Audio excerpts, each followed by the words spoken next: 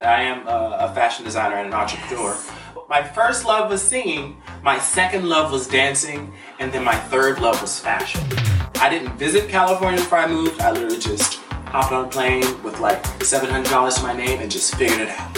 I feel like in this day and age, people are so quick to write each other off and not care. We are conditioned to follow.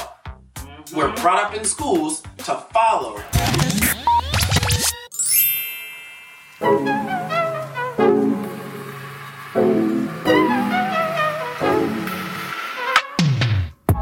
Welcome to the Paisa Noel Show, hashtag PNS, whoop whoop, a talk show based in LA, California, where most of the guests reside.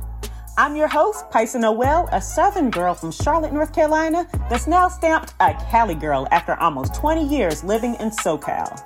I'm a former professional dancer turned talk show creator whom, throughout my crazy up and down journey, has met some fascinating people with incredible stories, many of them including their LA lifestyles and journeys through the entertainment industry. However, regardless of your location and profession, if you want to hear authentic stories and be inspired to take that risk and go for a dream, this show is for you, honey. PNS aims to motivate, teach, and spark inspiration as the guests openly and honestly share their experiences, highs and lows, lessons, and tips. Oh, and last but not least, on the Paisa Noel Show, we will always find that laugh, which means that we will have at least a sprinkle of humor in each episode. All right, y'all, let's elevate and let's laugh.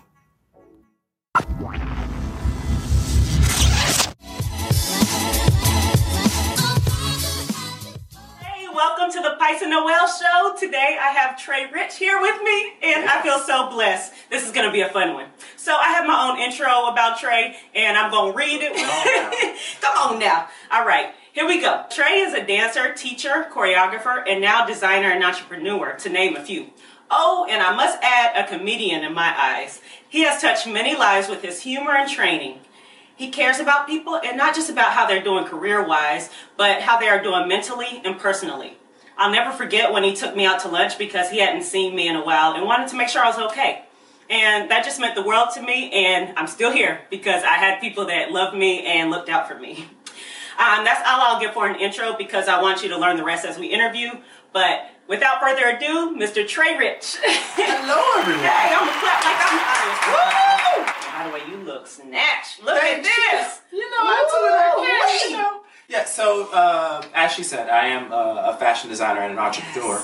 My first love was singing, my second love was dancing, and then my third love was fashion. My clothing line is called Mr. Rich, and it's MISTARICH on Instagram, Mr. Rich LA, because it's the LA side. I gravitate towards things that I don't see all the time, because everybody hates this, to walk into a party or an event and somebody has the same thing you're wearing on. So all y'all wanted to do the t-shirt and the glasses and the rolled up sleeves, all y'all wanted to do that today?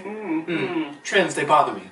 Fashion is always evolving, and people today, again, trying to be so independent and trying to be so different, everybody wants to be outside the box. But for me, I had a moment where I was just like, wait, everybody's trying to be outside the box. What happens when we take what's inside the box and actually make it dope?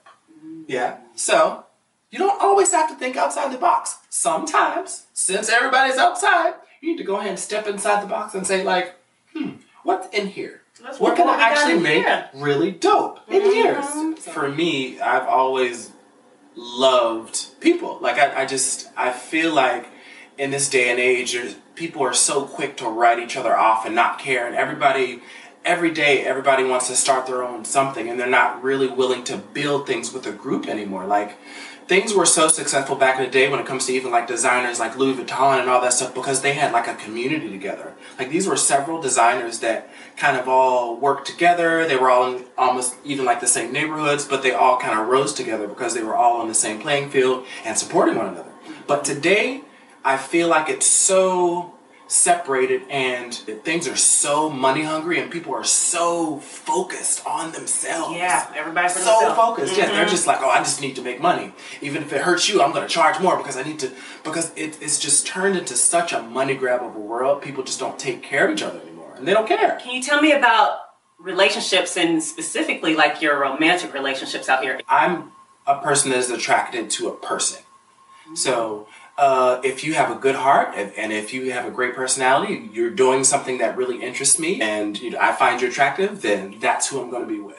That was something that came like later in my life, like towards like the end of high school. It wasn't something that I thought about. I was always a wild and flamboyant person, but I didn't think of myself as gay because I wasn't like looking at boys like, ooh. When you grow up, you're taught from your dad, look at these women, look at this, look at that. Yeah. So I didn't really have a chance to figure it out then until like towards the end of high school. That's where my mind started to like open and not be so focused on what I was taught, but versus what felt right to me and I don't know, just made sense to me. That's another thing that I was blessed to be able to do is like figure out what works for other people. It doesn't have to be for me. Like literally, we are conditioned to follow. We're brought up in schools to follow. A lot of the history, even in these books, isn't even right, but we're taught to follow it so we can grow up and be a worker for the rest of our lives. We're not taught to be entrepreneurs. We're not taught to grow anything of our own for our people. We're literally just taught this thing that they want you to do to, how can I say, fit into their system. So yeah, I was lucky to kind of have something kind of shift in my brain where it's just like, oh wait, so this, I don't have to. I'm from Pittsburgh, Pennsylvania. Very blue collar, like there was no entertainment things there. I'm the only artist in most of like my family. So I was basically the oddball. They didn't know how to play certain things of like me being flamboyant or wanting to do certain things that other kids weren't doing. Like other kids were into sports and I was into like dance or like fashion. More so just like an artsy person that just liked different things. Somebody that I was choreographing for actually moved out here. And she said, it's great out here for entertainment, so you should move out. So a year later, I moved out here. I didn't visit California before I moved. I literally just hopped on a plane with like $700 to my name and just figured it out. I think that was your best decision. My family seeing my lifestyle was literally, my brother was coming out to California to visit me, him and his wife. And when he arrived, I was like, this is my other half, Antonio. And just like, oh, okay.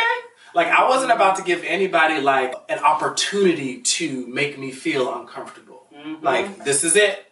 I love you that. Show up, you're going to deal with it. And I feel like a lot of people just need to do that. Like, live your best life and stop worrying about what someone's going to say. Don't even give them space. Chance. I didn't give him a chance. I did. And again, my brother's, like, the straightest of straight, like, people, like, when I was a kid, again, he would call me, like, a girl, or he would, like, make fun of me, but, like, that's only because that's what he was taught to do to people that were different. To hear like my brother say really awesome words about me, about even like when I was a kid, he was like, Trey was very brave. Like he would just be him. Yeah, I was like, wow, thanks, because I was scared to death of you. Yeah.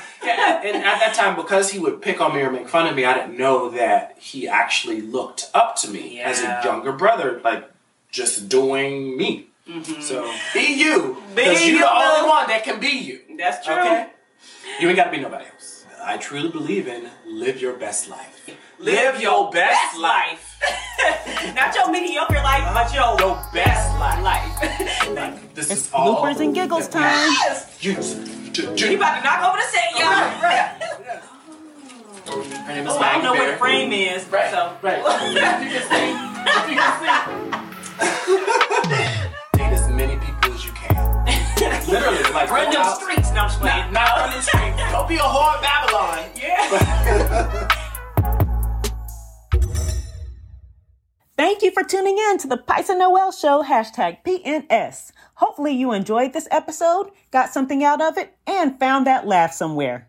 To visually see these stunning guests in their full extended season 1 interviews, you can subscribe to my YouTube channel at the Pice and Noel Show, PNS, as that's where it all began. If you're feeling the PNS podcast, please hook a sister up with a fantastic rate and review. Okay? All right. Last but not least, you can follow me on Instagram and Facebook at Pice and Noel Show. Blessings, love, and laughter, y'all. Peace out.